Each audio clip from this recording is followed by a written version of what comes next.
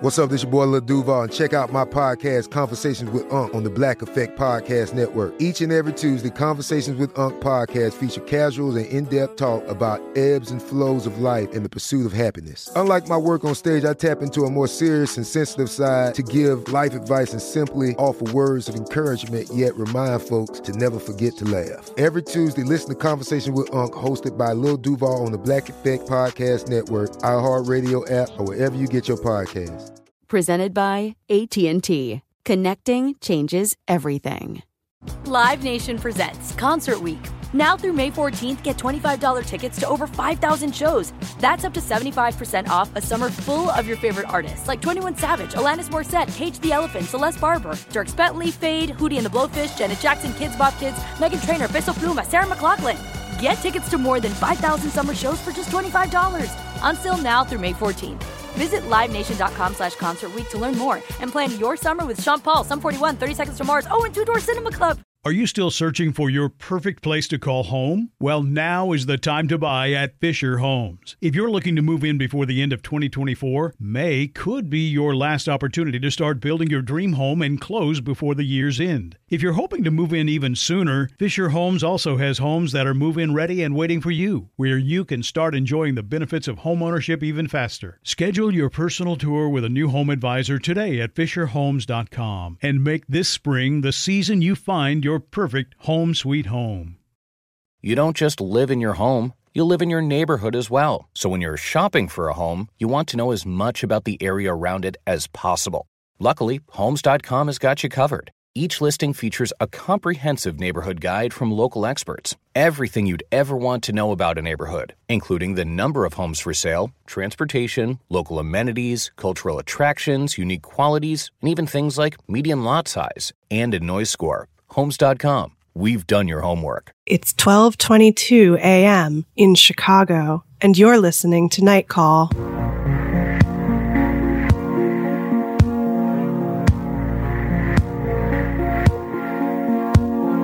Hello, and welcome to Night Call, a call-in show for our dystopian reality.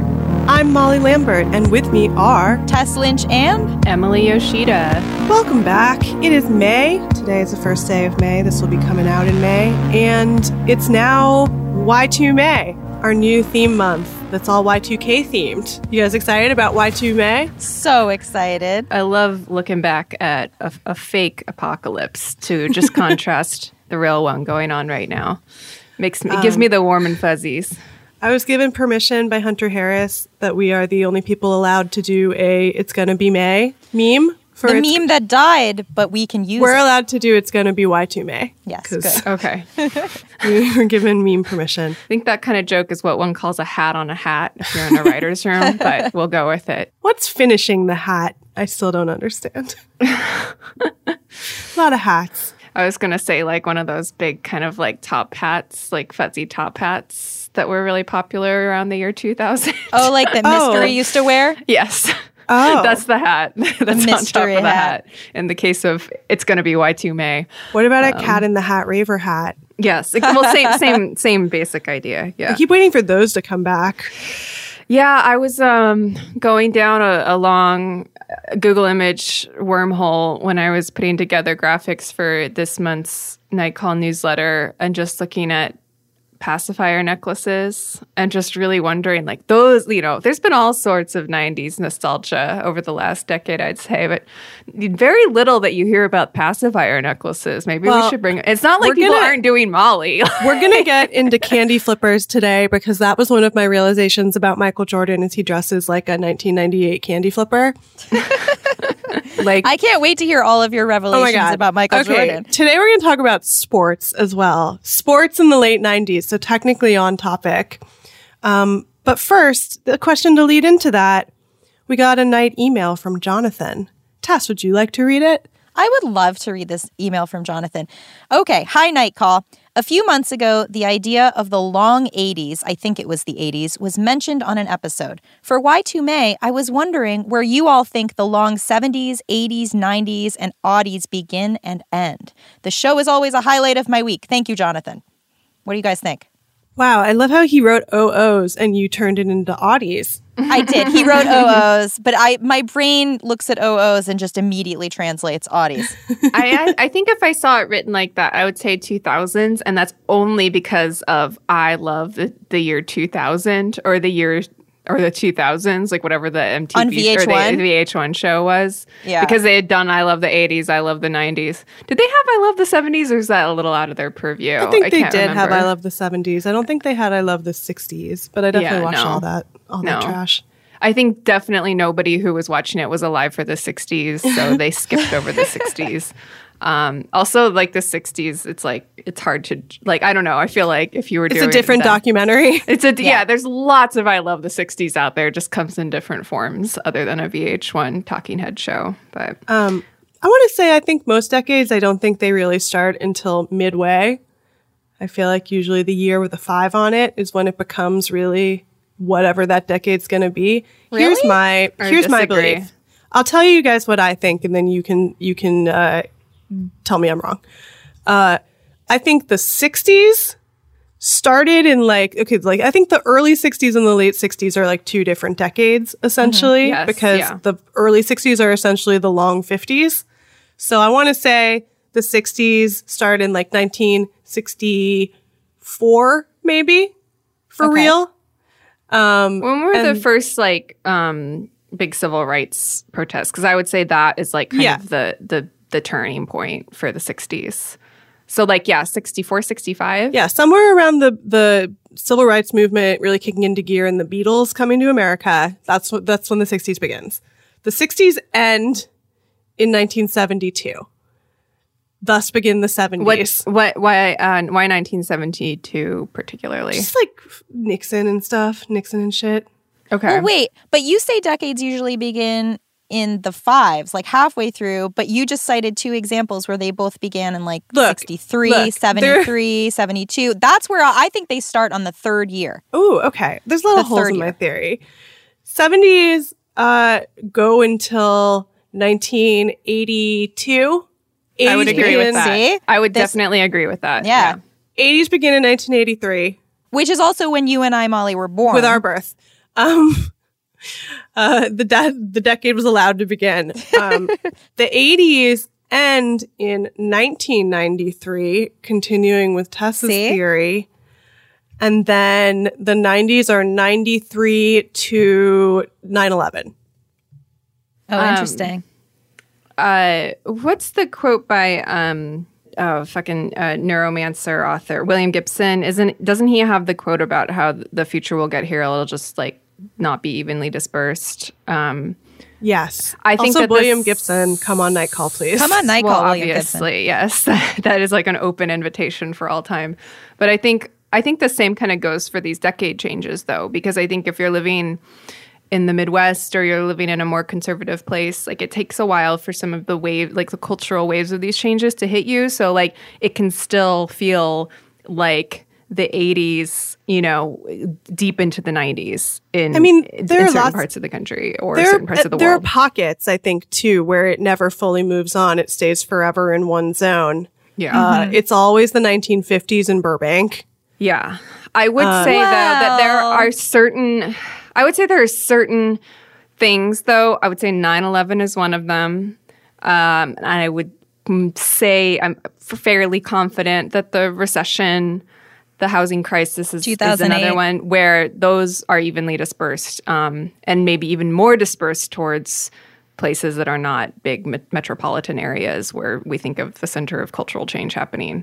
Although you would say, I have been thinking about this a lot because obviously this crisis is extremely not evenly dispersed and being really much more bad. Yeah. There's the severity is different for COVID, but I would say that this is definitely something that's happening to everybody at the same time. It's happening in different ways to everybody at the same time, as the same thing with the housing crisis, with kind of all of the shifts that came after that, Occupy and all that kind of stuff. It affected people in different ways, but you can actually say this is a thing that changed pretty much everybody, at least in our country, at the same time. Whereas when you think about something like the Manson murders and people saying the Manson murders was the end of the 60s, it's well, kind of just in LA.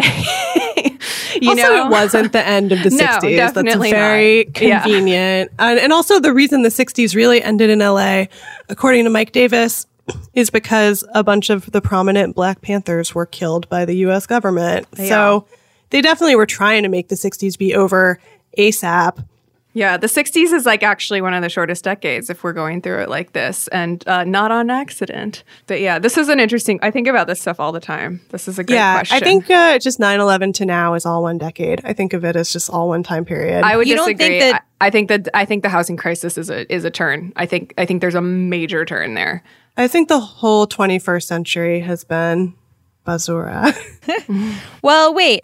This might be a good time to bring up, Molly, your brother's theory about Y2K and how, well, you explain. Okay, my brother... I think about this constantly. My brother, Ben Lambert, Lambo, had a theory. I don't know if he read it somewhere or just came up with it, but his theory was essentially like Y2K did happen, and that is when reality split into the multiple universes, Yes, the multiple we've talked timelines. about this a few times. We've talked on about this it before, podcast. Yes. but it's very Y2K. It's Y2K. Yeah. This is like the cornerstone of our Y2K. It's like it's the Matrix. People like it because it lets you imagine there's a good universe somewhere. But I guess the idea is also like in the universe where Y2K happened, we had to reckon with our lack of preparedness for a global event. We had to like come together as nations. I'm writing an Aaron Sorkin book over here about what happened when Y2K As nations, happened. you say.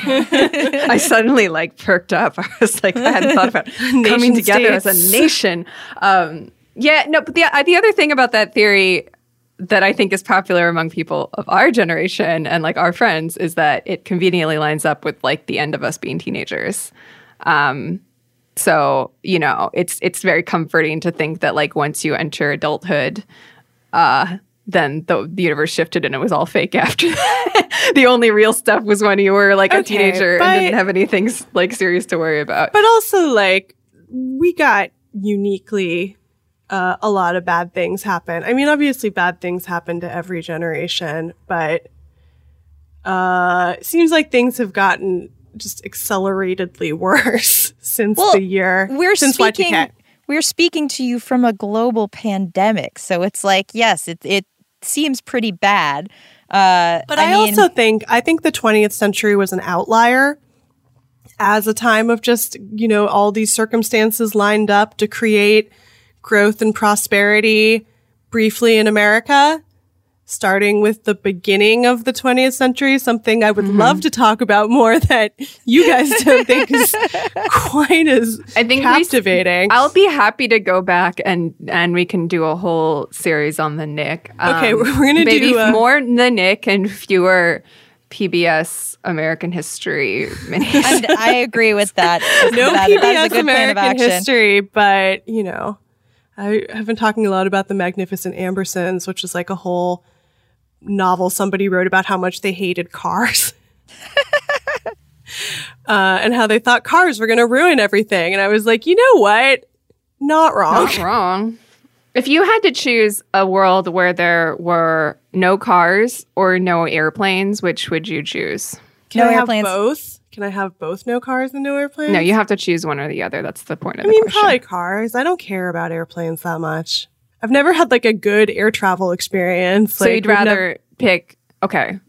See, I firmly disagree. I can get around in life, and I have for many years of my life gotten around without a car, but like the possibility of like, oh, if I want to go see some other part of the world, I have to like get on an ocean liner. That's like how it was. Yeah, but like I think I've shared this controversial opinion on I think it was on the Daily Zeitgeist recently when I was a guest on there. I think air travel's great. A+. Love air travel. Wow, being in the sky. I don't like being in the sky. It feels unnatural. I don't think I'm ever going to get on a plane again, honestly, after this. I'm not even kidding. I like a road trip. I think I'm just like, well, if there's no planes, we'll have to drive across the country like in Stephen King's The Stand to get places. Don't bad things happen in The Stand? Well, The Stand is largely bad things happening. Yeah. I mean, it's too on topic for right now. I've watched it a lot of times, but like... Have you ever read it? I've never read it. That would be it's so good. a good book to read, but also like I don't think I can handle it right now. It might be exactly what you want. Well, I also saw some response from Stephen King where he was like, in my sci-fi like dystopia universe, it didn't like occur to me that the government would fuck it up this badly. Right. Just like things William Gibson says too. It's just like some of the ways in which society has become bad. It's just like even the people thinking about all the ways society could become really bad didn't think about it. That's why we're going back to Y2K, a great time that everybody loves. It feels very innocent and quaint right now. Oh my God, it's so innocent and quaint. Where were you guys on Y2K? I was in jolly old England. Were you? It was my first trip to another country, speaking of air travel. And it was my mom was doing a research trip, so I was just tagging along with her, and we were just staying at like a series of hostels around mostly northern England. But we spent the actual turn of the millennium in Cambridge. And I remember there was a huge carnival out on some lawn at Cambridge, but we were not doing any of that. I remember like the drunkenness level being like, and even living in a college town at the time being something that I had never seen before. Well, because it's college town times British. Exactly. But we spent our evening at like a cathedral that had been, or not a cathedral, it was a church, an old church, like a Romanesque church that had been around since like the first millennium. And there was like a kind of service type thing, like a vigil or something. And then I drank my first glass of champagne among a bunch of old people in in an old church in Cambridge. You had the most delightful Y2K I've ever heard of. Yeah, that sounds great. That's awesome. Molly, where were you? I was at my family friend's house, the Moffats, with my parents and brother, and we were watching it on television. We like went over there for New Year's. I feel like I never did anything party-y for New Year's in high school because it was like such a pain and like nobody wanted to drive on New Year's. Yeah. And I remember people would always be like going to the beach, but then that was like a 5-hour clusterfuck of like driving. You got stuck there. Yeah. So I would always just hang out with my parents, like the cool kid that I was, and my family. And I remember that there was like a PBS or local special of the Millennium Around the World, Y2K Around the World. Uh-huh. And that LA had the worst Y2K celebration of anywhere. Everywhere else had something cool. There was like some crazy ball drop in Sydney, and then, and it's like going through as it becomes as the 2000 world turns around the world. Yeah, I remember seeing something cool looking at the silly like Millennium Dome in England. Yeah. Just all this like silly, probably really wasteful infrastructure stuff that they built for the Millennium. Oh yeah, and the eye in London is so... Was that for the Millennium? Yeah. Oh yeah. They built a lot of dumb shit for that. They built a lot of dumb shit for the Millennium. And then they cut to Hollywood, California, and it's Jay Leno at the Hollywood sign. and they lit off like 2 sparklers, and that was it. Wee. Were you guys nervous about the collapse of technology at the time? I think I was like curious if it would happen. Really? Yeah, I don't remember being really actively nervous. And then I think I remember being later at some point, before it was midnight, we were in some bar or some cafe or something, and they had the TV on where they were showing like the Millennium celebrations in like India and stuff like that. And it was like, oh, it's fine. Like it's all going to be okay. So like by the time it was midnight in England, I was like, it's okay. I'm just going to like chill and have my champagne. What about you, Tess? I can't remember, and it's so stressful because I was trying to, right before we started, I was like, okay, I think I was in my bedroom online as a very cool person would be at midnight on New Year's Eve. But then I was like, no, I think I was in Connecticut because my parents would leave. They were renting in California for work. So when I would have school breaks, sometimes we would go back to their house in Connecticut. So even worse than being in like my LA bedroom, I think I was like all alone in my haunted bedroom in Connecticut. But I was really, really stressed about computers breaking and stuff. More than anything, I was like, my emails, my AOL emails, it's like the record of my life. What will I do if those are lost? And I think my dad was pretty stressed because he was like an early techie. You got to ask your parents for confirmation. Well, I was like, I should look at my diaries. But then I was like, I'm not going to go down that road right now. It's too fragile. You should look at your AOL emails. Oh I can't, man. I wish I could. I don't think that those exist anymore. But I mean, they were like, that was a big deal to me. I was stressed. I actually have a binder of printed out AOL emails, but it's just the tip of the iceberg. It's not an exhaustive collection. Your correspondences. My correspondences. I was very Victorian with the pen pals. Well, let's take a break, and then we'll be right back with some sports.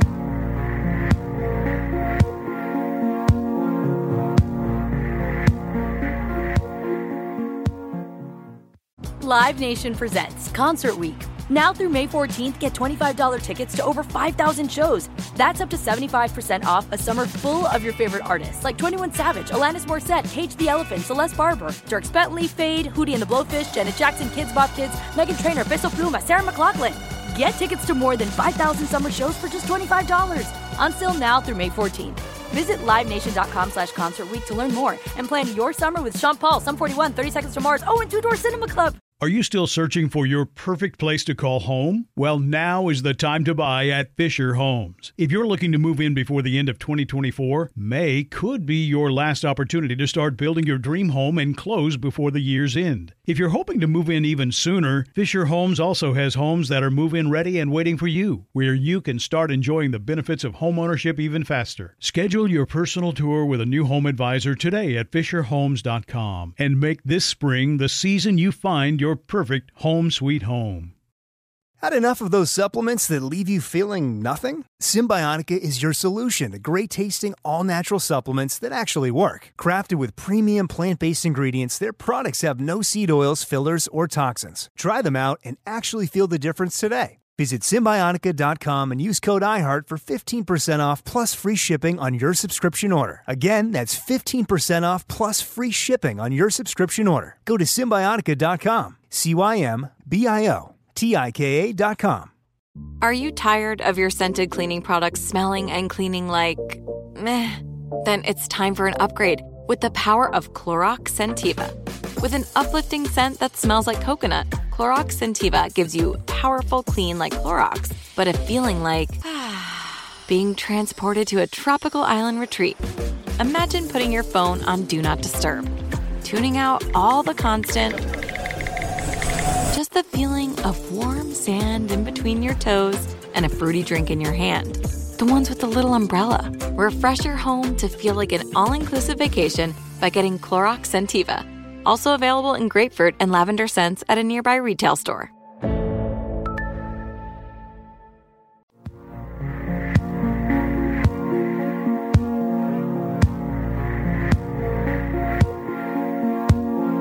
Welcome back to Night Call. This is a special news segment we're introducing at my behest, but also some of our listeners demanded it, called Sports Call, the sports podcast within Night Call. We've got 2 whole sports topics to talk about, and I would love to have some actual people who are sports journalists on. We want to have our friend Holly on sometime to talk about sports, actually. We are not pretending to be sports experts. We are merely sports amateurs, but what we have are opinions. Lots of them. Well put. Here is a night text we got asking about the Michael Jordan documentary, The Last Dance. Hi, ladies. Been a listener since your days in Grantland, and this is my first time ever calling in. Given you guys are talking about The Last Dance documentary, I guess my only question is, how do you think a figure like Dennis Rodman would be read and consumed in today's media landscape and culture? Rodman was no doubt a fascinating figure when I was a kid in the 90s watching him, but looking at how social media reacted to seemingly first time discovering who Rodman is in finding old clips of him, he's easily going viral yet again, especially when he talked about his sexuality and how he liked to dress, which at the time was very controversial. Thank you, and I enjoy the podcast. Wow, thank you so much for this great introduction to talk about our favorite subject, sports. Basketball. basketball. Specifically. Did you guys get to watch any of The Last Dance? I haven't yet, but I've committed to doing it this weekend. I know, Molly, you started it, right? Yeah, it's just a great documentary. I will say it's like, even if you don't care anything about basketball, and I'm definitely on the low end of caring about it, it's just a great collection of people and personalities. And it makes it very much about how these personalities interacted and what made that work and not work for teams.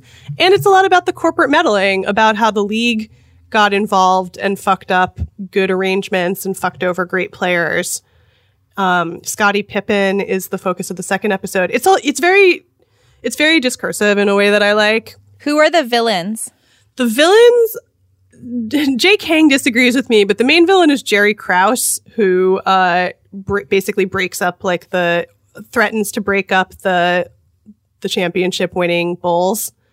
Scottie Pippen signs like a bad overall deal because for reasons that make perfect sense, which is that he's like, I need to like buy my mom a house, Right. And like they offer him $18 million and he takes it.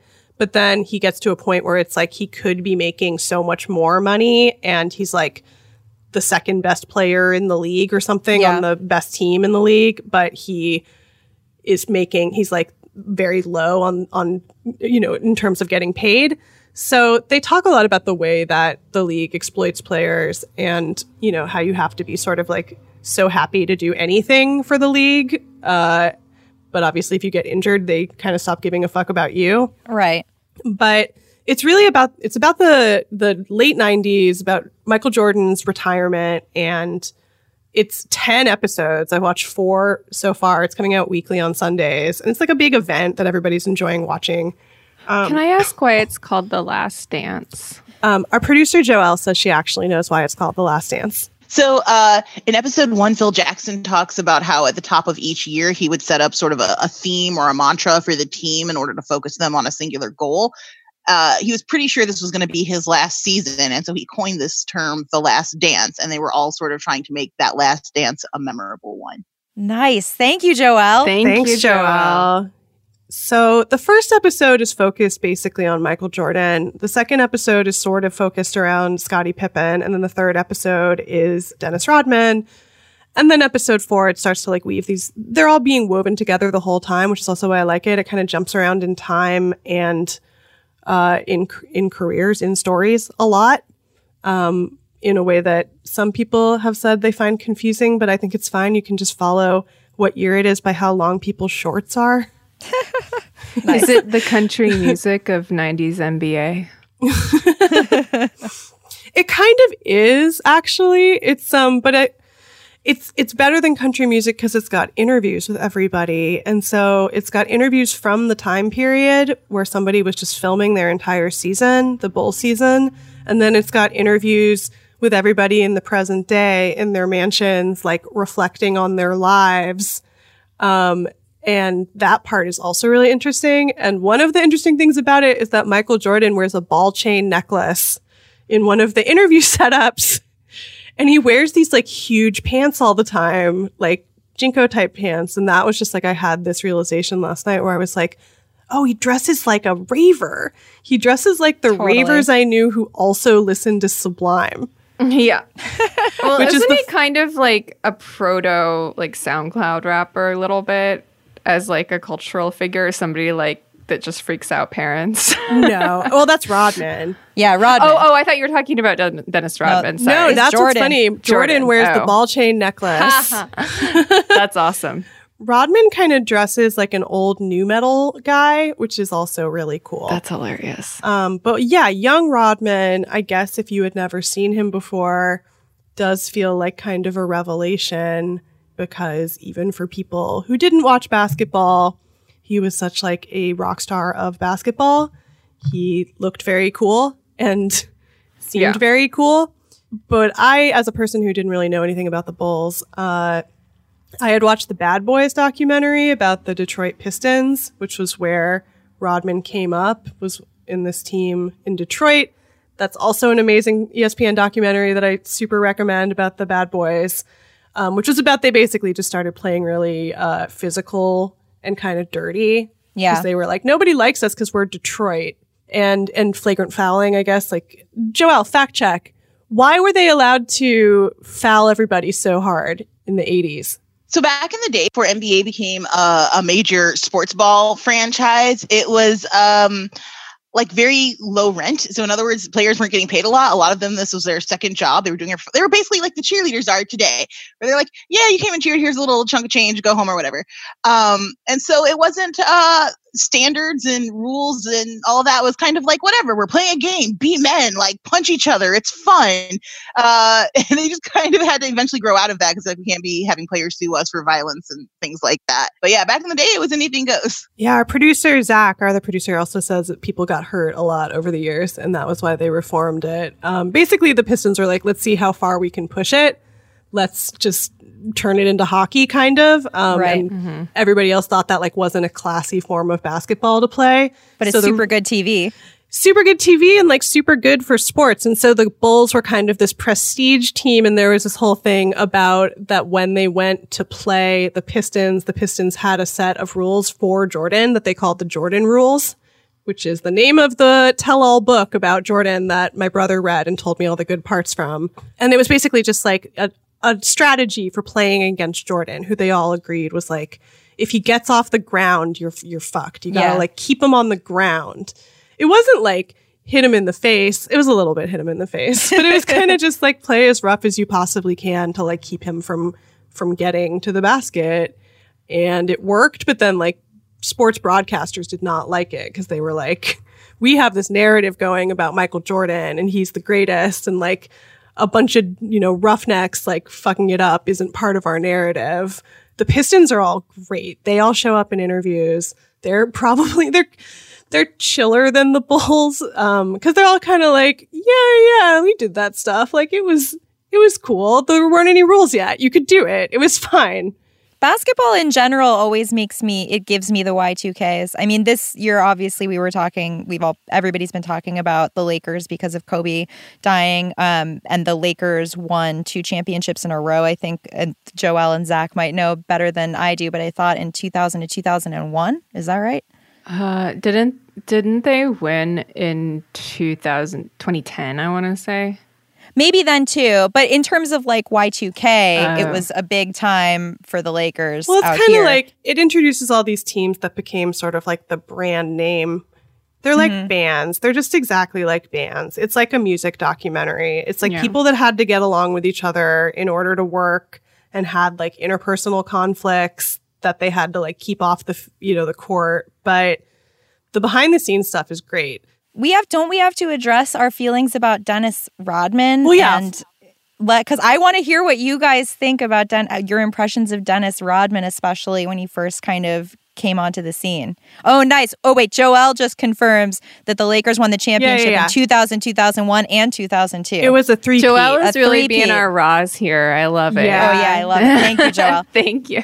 I just remember when we graduated from high school in 2001, I was like I guess it wasn't when we graduated, but there was like when they won the championship in 2001, I was out with a bunch of my friends and we were on the Sunset Strip, and everyone was like honking and had Lakers flags and everything. And I was like, maybe I care about basketball now. Well, maybe I could play basketball honestly, one day. More on that later. That's the main aspect that I don't like about sports is the like city nationalism. Cause like, who cares? I don't think my city's better than other cities. It's not about your city being better than other cities. I mean, I'm a Dodgers fan. Like I do enjoy that a lot. I enjoy Vince Scully. I enjoy like the camaraderie. I gotta say I like city nationalism, not in a serious like let's start a war way, but no, like it's baby fascism.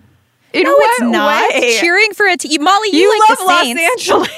Right, yes. But like... And you like the New Orleans Saints? I love it despite the fact that I think that I don't love it because the sports teams are good. Like, that's irrelevant. No. Yeah, but the sports teams are kind of just an accessory to it. Like, I like feeling like, I think that sports is... One of the good things about it is that it is a nice way to just like, sit at a bar and talk to somebody that you might not talk to otherwise. When I had my brief like dalliance with being into football, that was sort of fun. Football is a super evil institution, but like sometimes it was fun to just like chat with somebody at a bar, and I think that's like a fun thing, and it does make me feel more. Even though I was never talking about LA football because there wasn't LA football yet when I was watching football, like it was sort of I don't know, it was just something another way to kind of cross a bridge or something to people. But I will say the downside of that, like when the actual hooliganism enters into it, because my memory, I wasn't around in LA for those championships around like 2000, 2001, 2002. I was here for the one in 2010. And that I remember really, really vividly because I was out at a bar on Sunset. Sunset seems to be the place to be during a championship. And I remember it was Mission Taqueria. Yeah, which is still there, but like in the shadow of the big Death Star Emerson campus now. And I lived around the corner from there, and we saw on the TV that they won. And then there was this like weird kind of thing that went over the bar where everybody was like, "I'm leaving. I'm gonna go home because it's about to get crazy out here." And it did. Like people were setting fires and overturning trash, like dumpsters. Oh yeah, that was stuff cool. Like that. That was like the one good sports. Wait, that's the good stuff. I thought you hated like the No, I'm the just city saying it's part of it is like the it like I think I'm just you get people in a stadium, it's a little bit like a rally, you know? There's a lot of group energy. But then you like when people go and like burn shit down after their team owned by a billionaire like won a sports game. Like, yeah, because I like when they deface LA Live. Well, they were defacing more than LA Live. Like weren't they like overturning cop cars and shit? Like that's cool. They were also overturning other people's cars too. I mean, and it's like I'm totally here for that if it's for a political reason and it's like to send a message, but it's like the Lakers won. Woohoo, right. Let's destroy some property. Tess and I were in Providence. We were in college when the Red Sox won the World Series for the first time in a billion years. And I remember because we went to Legal Seafood. We drove to Legal Seafood and we were driving back to Providence. And there were fireworks, and we were both like, "What the fuck is happening?" And we were listening to weird event. ELO, we were listening to ELO, and it was very magical. He may have been high, so don't you dare diss. No, but I remember we were like, "What is it?" Because we were both so out of it, we didn't know. And then we were like, "Oh, the Red Sox won."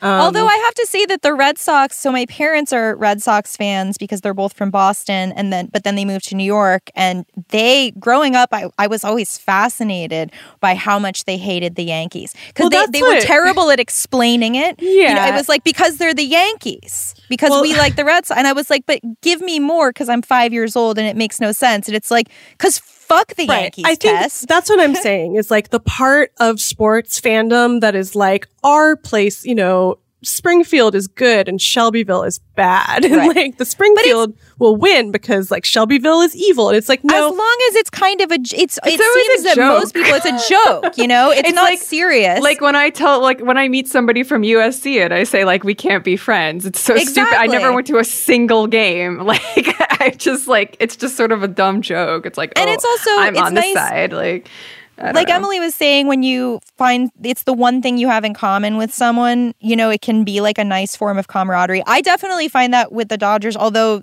there's often some tension depending on like how many Giants fans are like with you in your group or whatever. But I mean, you can start a conversation with someone about what's happening that you're watching. It's such a like weird kind of unique thing. It's not like you go to a concert and you start like talking to the person next to you. Like, what do you think? It's just another show, except you can watch the show in a huge arena and there are good hot dogs. I mean, problem I think also with basketball in Los Angeles is that the Lakers are like prohibitively expensive to see because I would never dream of. I have never been to a Laker game. Me neither. I've seen a WNBA game that I went to a couple years ago, and I like wouldn't stop talking about it because it was so fun. Yeah. And it was like a sports event with no like bullshit. I was like, oh, like a lot of dads brought their daughters here, and it's all like big groups of women, just like no just macho bullshit, I guess.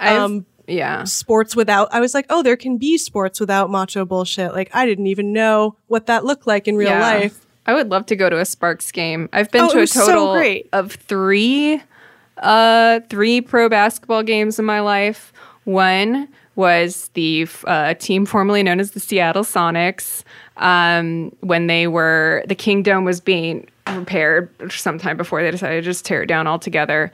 I really love I have like a very soft spot in my heart for the Kingdome, but they were playing their games at the Tacoma Dome in Tacoma. So I went there and I got in a huge fight with my friend that I went with because they did a t-shirt cannon and she like knocked me out of the way to get a t-shirt. Oh, no. I was so mad at her. Thought you were going to say the t-shirt cannon knocked you out. Oh no, my friend knocked me out. And then I did go to a Lakers game. I've been to a Lakers game, but it was when I worked for a nonprofit and the donors it was like an after school program. So sometimes donors would give their like box seats, like really amazing seats to games. So I like was in a skybox for a Lakers game, but I like didn't know what was going on. So I was just like doing a crossword puzzle on the couch in the lounge, like, and the kids were all like having a great time. I was just like, I went to the WNBA game with a dance team called the Divas of Compton, who I was writing about for a sports magazine called Victory. And they were doing the halftime show. And it was great because I got to like go early and go backstage in the Staples Center, which is just like a giant concrete labyrinth. Mm-hmm. And I was so excited about that. I was like, ooh, backstage of like a weird stadium with all just the weird doors and warehouse stuff. Because that's the kind of thing about stadiums that I like. Stadiums are bad. Well, we're going to take a quick ad break. And when we come back, a little more sports and maybe another night email or night call.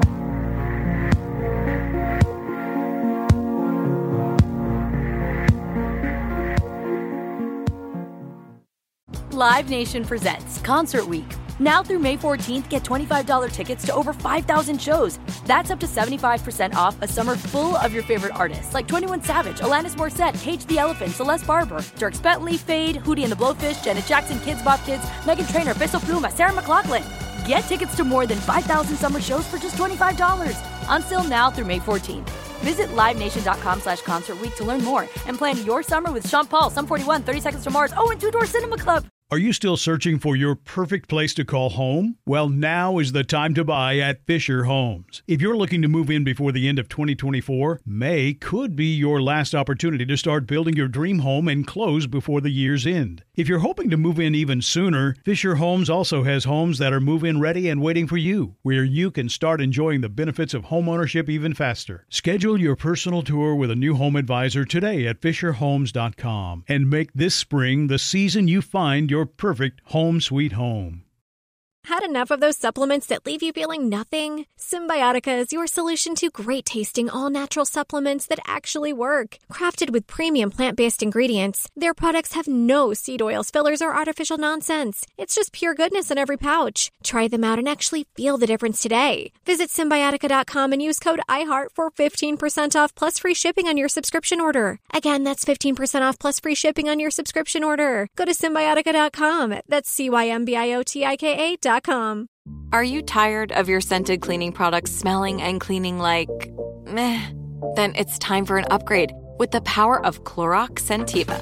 With an uplifting scent that smells like coconut, Clorox Scentiva gives you powerful clean like Clorox, but a feeling like being transported to a tropical island retreat. Imagine putting your phone on Do Not Disturb, tuning out all the constant, just the feeling of warm sand in between your toes and a fruity drink in your hand. The ones with the little umbrella. Refresh your home to feel like an all-inclusive vacation by getting Clorox Scentiva. Also available in grapefruit and lavender scents at a nearby retail store.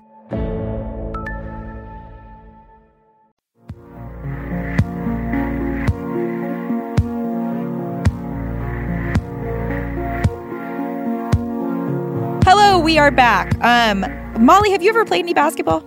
No, my brother was good at basketball. I'm short. All of my sports dreams were dashed by being short. I'm short too. I'm the same height as you, I think. No, you're not. Yeah, well, I'm 5'5". I'm 5'2". You're not 5'2". Yes, the last time I saw you, well, I have a lot of bone loss, as we've discussed. It's because I wear sneakers with some height. Give me some height. Oh, no, you I have want to be lifts. I tall. didn't And realize. also, my grandmother was a high jumper, like an award-winning high jumper, and like super tall. So I was totally just waiting for my growth spurt, and it just didn't drink came. enough milk as a kid. Yeah. And also just like the sports I could have been good at, like soccer. Everybody was too good at soccer. So Emily, I think you said you are not a basketball person. No, the only sport I ever played in any organized way was softball. They did a softball episode last night on Vanderpump Rules, which I was like, what a great idea. I mean, on it, like that is what I will say about sports. I know I'm talking shit, but I'm also talking shit more about sports leagues, I guess, and like the business of sports than I am about playing actual sports, you know, which is fun, I think. Sometimes, but I played softball for a long time, like up until junior high, when again, just like people got big and I didn't. So it was like my time was over. And I was like never very good, but I just loved being on a team and I loved talking trash. Still do. That's why I have a podcast. Should we take a night email? Yeah, let's do it. So we have a night email from Kate who writes to us. I was wondering if you guys could talk about the prevalence of forest green and bright purple as a color palette in the mid to late 90s. It was just so hideously ugly. Note the Seattle spruce and tracksuit colors in the piece I attached, which we can put it in the show notes. And the really scary patterns like this Behance posts that were everywhere. Also, Taco Bell in the 90s wore this color scheme, the purple and the green. So that comes to us from Kate. Thank you, Kate. We were talking a little bit about Y2K color schemes. The purple and green, I'm kind of surprised to see that be cited by somebody because that felt very specific to the Pacific Northwest for me in the late 90s. But maybe it was everywhere. It's also like big Barney colors, like it's like Barney purple.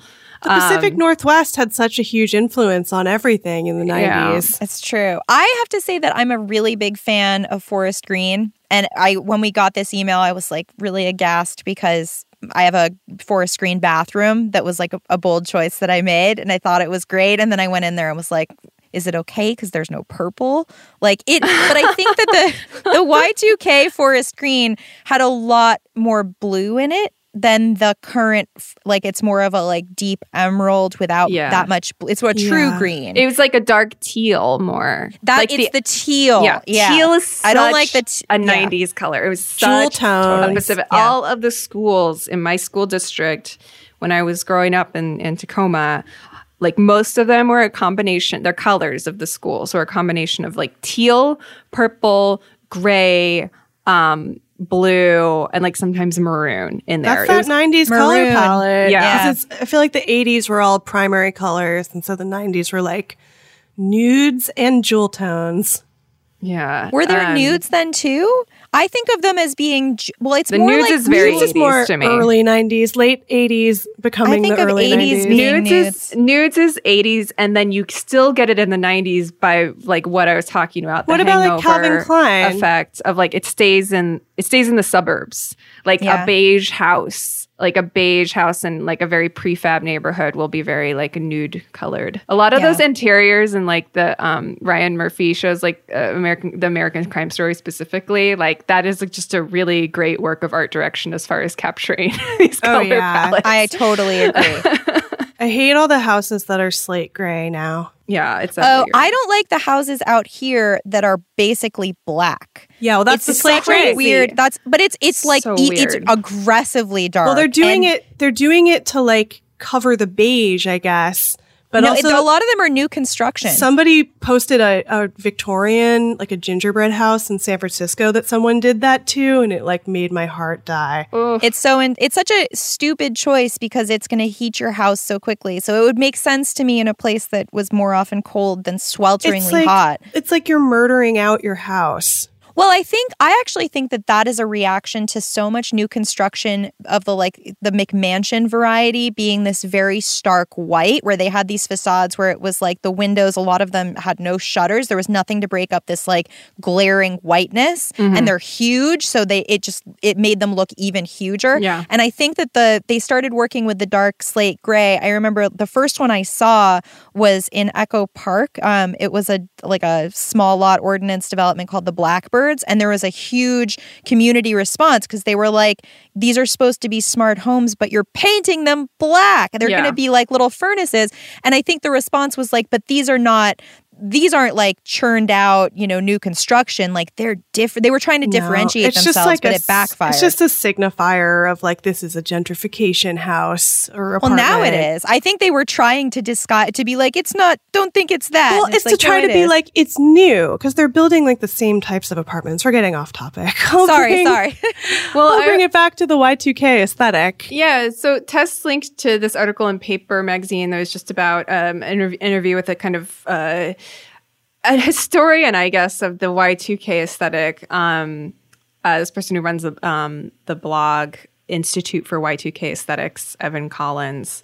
And I think that there is, like, especially since the arrival of Vaporwave as like an internet aesthetic, there's been a lot of stuff that thinks it's like Y2K aesthetic, but I appreciated this interview because it's like much more granular and actually like seems to be coming from more experience than just like teenagers, not to sound like an ancient old person, but like teenagers who like didn't necessarily it's a remember. Different thing. My like reaction, I think I've said this before, but like all the kids who dress 90s now, where you're like, oh, it's like a stylized kind of cartoon version of 90s dressing, where I'm like, oh, that's how we dressed 70s in the 90s. Right. Yeah. But so this guy, Evan Collins, says that he kind of thinks that the Y2K aesthetic began in like 1993 and lasted to 2003. So it kind of like lines up with our theory loosely that the decades begin and end with the threes. Yeah. But also it does,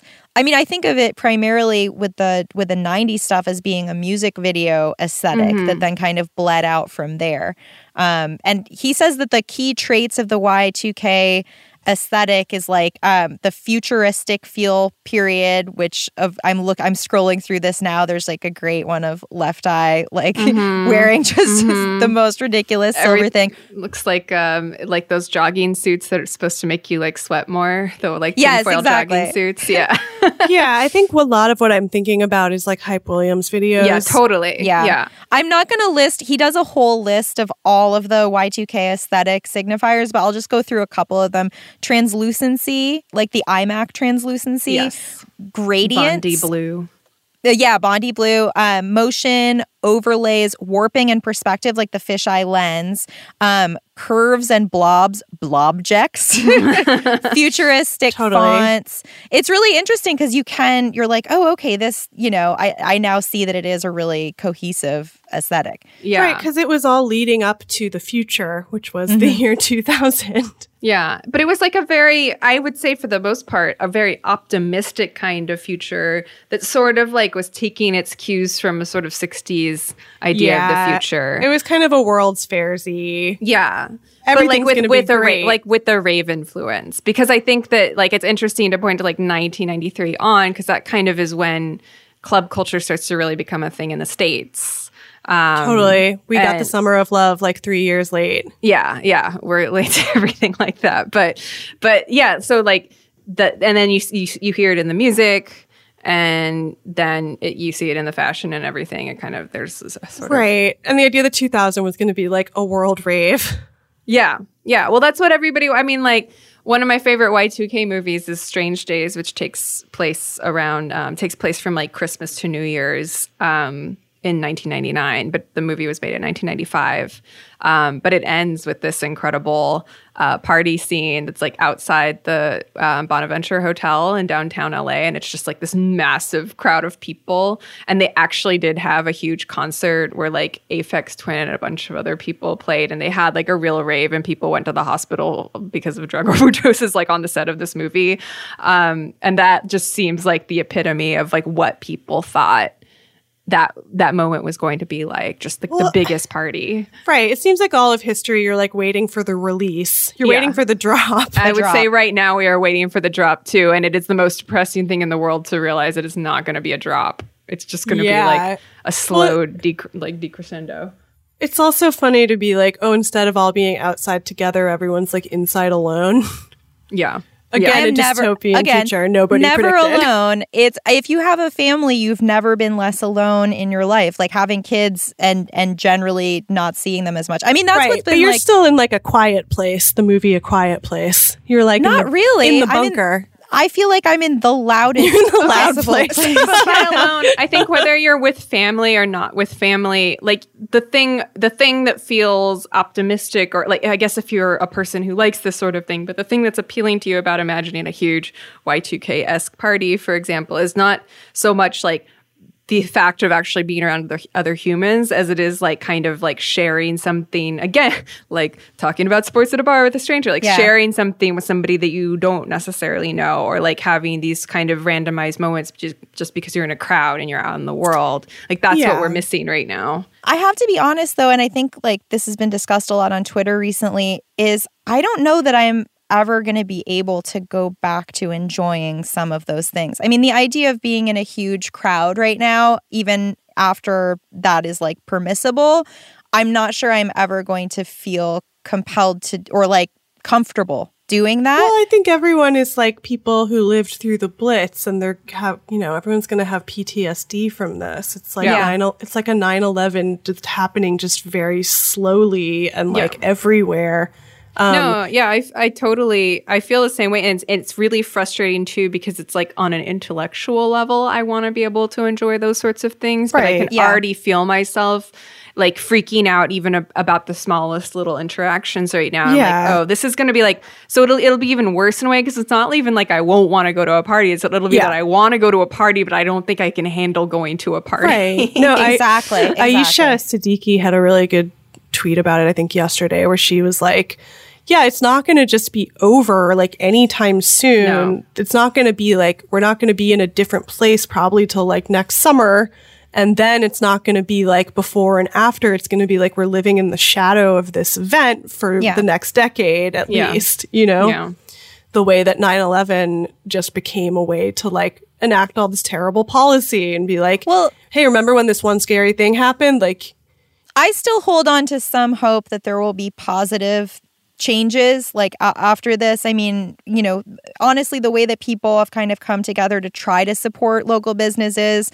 And I mean, today, obviously I keep saying obviously. Today, not obviously, but we know that a lot of workers are on strike. And I think that the response to that has been really heartening. And I think people do have more of an understanding of how people put themselves at risk when they work for companies that really don't care about their well-being. So I'm hoping that there can be some kind of like gain of shared humanity. But I when I was watching, I don't remember what I was watching, but there was a huge crowd scene.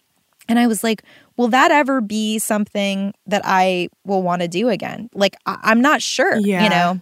No, I've been doing a lot of like Triangle Shirtwaist Factory fire comments in my head about just like the whole country is a factory that's on fire and like everyone's trapped inside. But people were talking about how that got us a lot of good labor regulation because of that. Mm-hmm. And I feel like I'm just so beaten down right now that I'm like, they're just going to like run us over in their cyber trucks. Like, I don't know.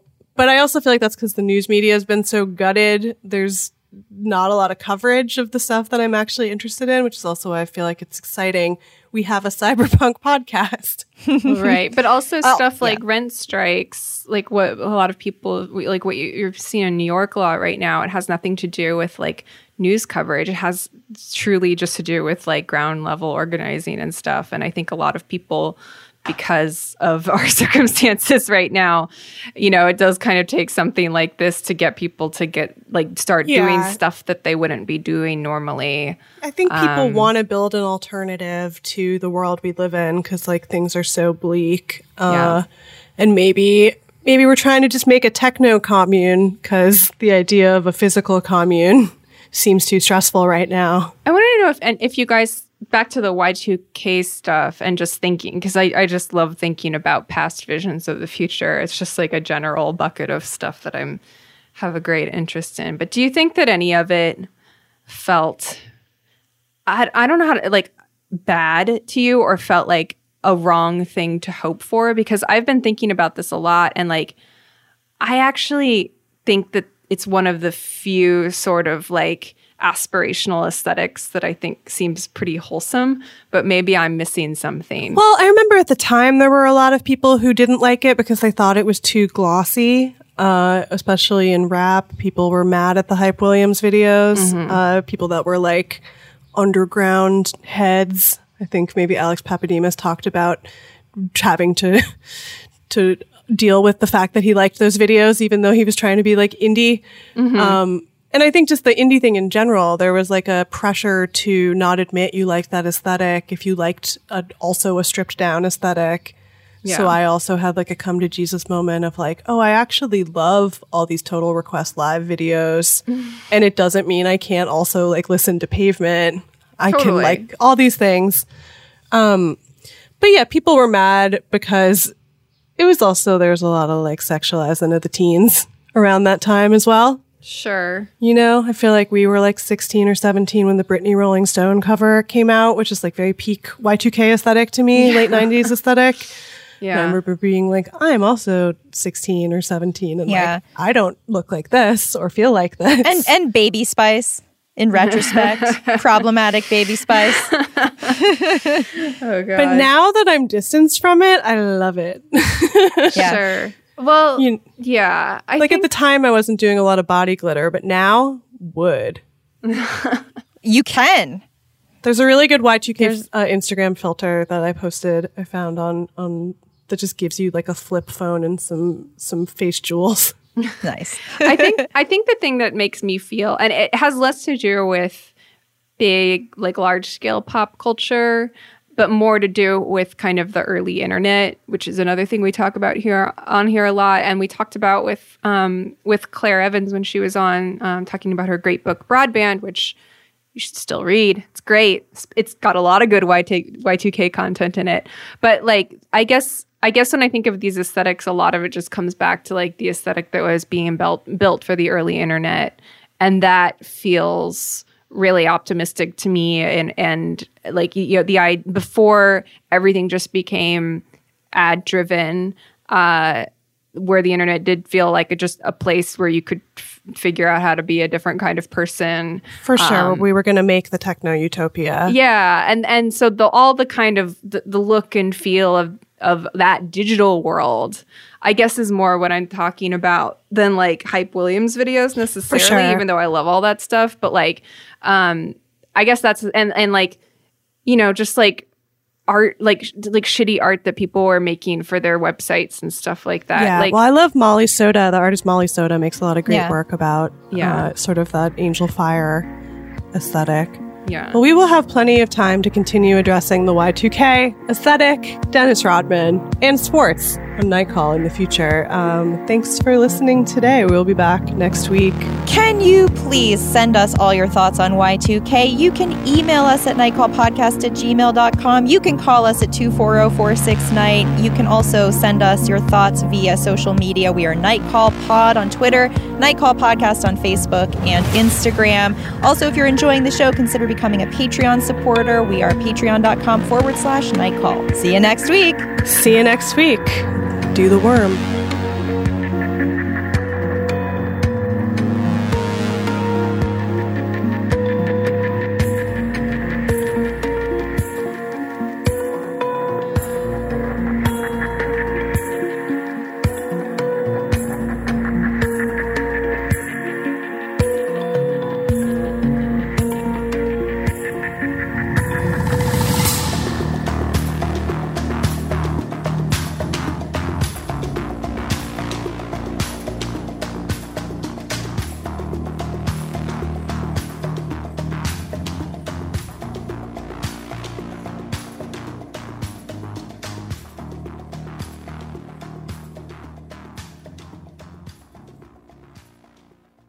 Live Nation presents Concert Week.